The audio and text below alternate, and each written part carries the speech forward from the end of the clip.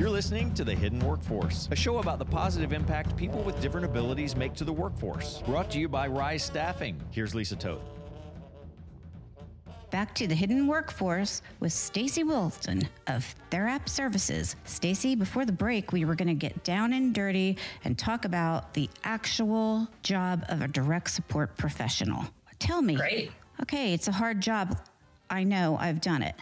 But one of the things I really don't like, Stacey, and I want to know how you feel about it. People say, boy, you're special. Do you get that? You're special if you do this work? When I was working out in the field. Yeah. And it really is, you're not sure how to respond to it in the moment, right? Because you're there supporting people and you certainly don't want to create, any situation that they might be uncomfortable with or may draw extra attention to them if that's, not what they're wanting. You want to be cognizant of how do you best support your individuals that are receiving those services that are with you. And also, how do you educate people? Because I think that's really about what it is.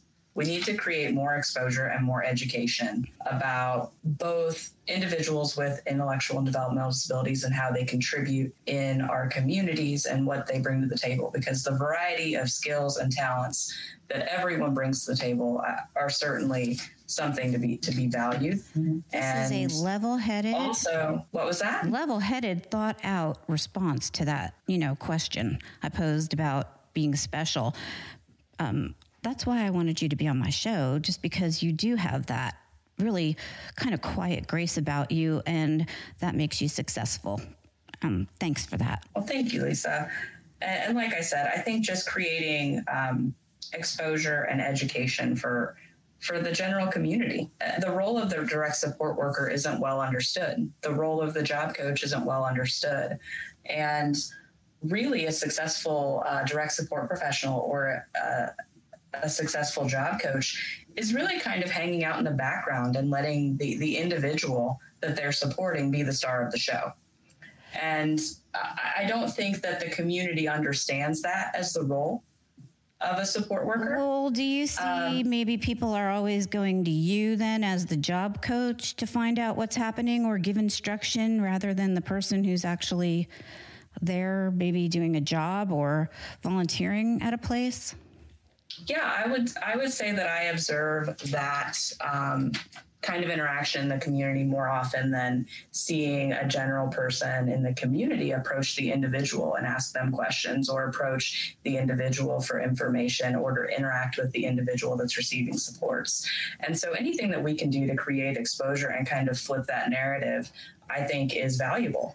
So how did you get that feeling and value? Obviously you've got that as a core value and you're living it through your profession and, everyday life. But how did you decide this was a good thing to start working for and teaching and training the community about people's worth and values? Well, I think it's just based on my experience I had supporting people as a provider.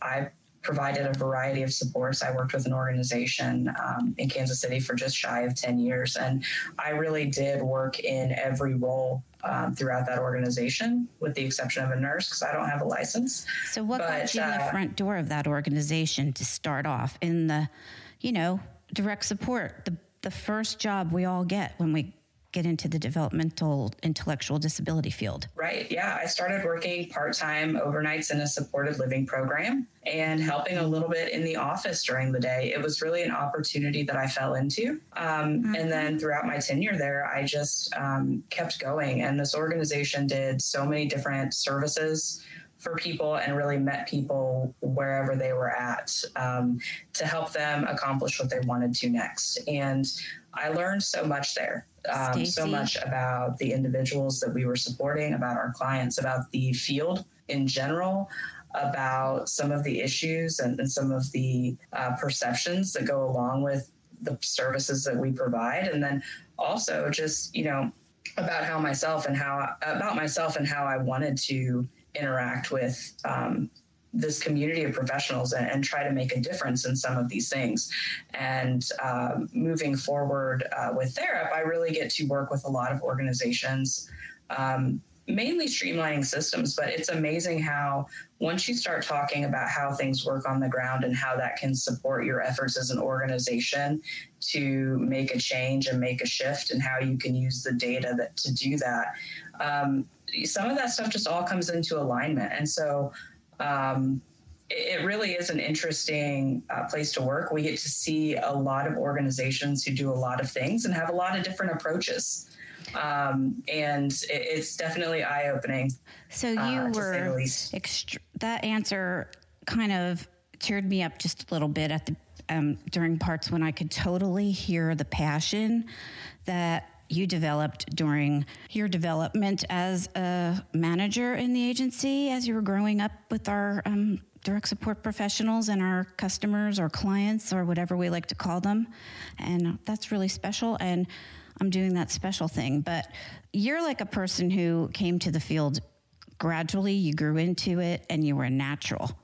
That's what I like to call it. But then have you run across people who sometimes come to the field to fill a need in themselves, and they think maybe helping people will do that as a staff person? Yeah, it's an interesting question. I'm not sure if I've really thought too much about that before.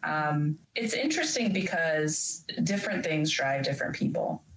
And I think that people can be driven to different callings for all kinds of reasons. And regardless of what those reasons are, they may be very successful or it might not be a good fit. And part of that just depends on their motivation and what they're seeking out of that. I think it's probably difficult to say or to make an assumption about if someone's trying to fill a need to care for people, is this the right situation for them? Because that can vary so greatly. And maybe it is a great situation. Maybe it's something that they get into and they say, this really isn't what I thought it would be.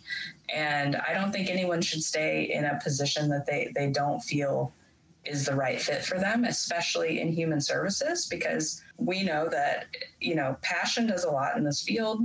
And if you don't feel like it's a good fit for you, it may not be a good fit for the individuals that you're supporting either. Again, a super great answer from my guest, Stacey Wilson with Therap Services, professional with grace, supporting people with disabilities all throughout the Midwest region. Thank you, Stacey. Awesome. Thanks, Lisa. Okay, bye. You're listening to The Hidden Workforce. I'm Lisa Toth with Rise Staffing.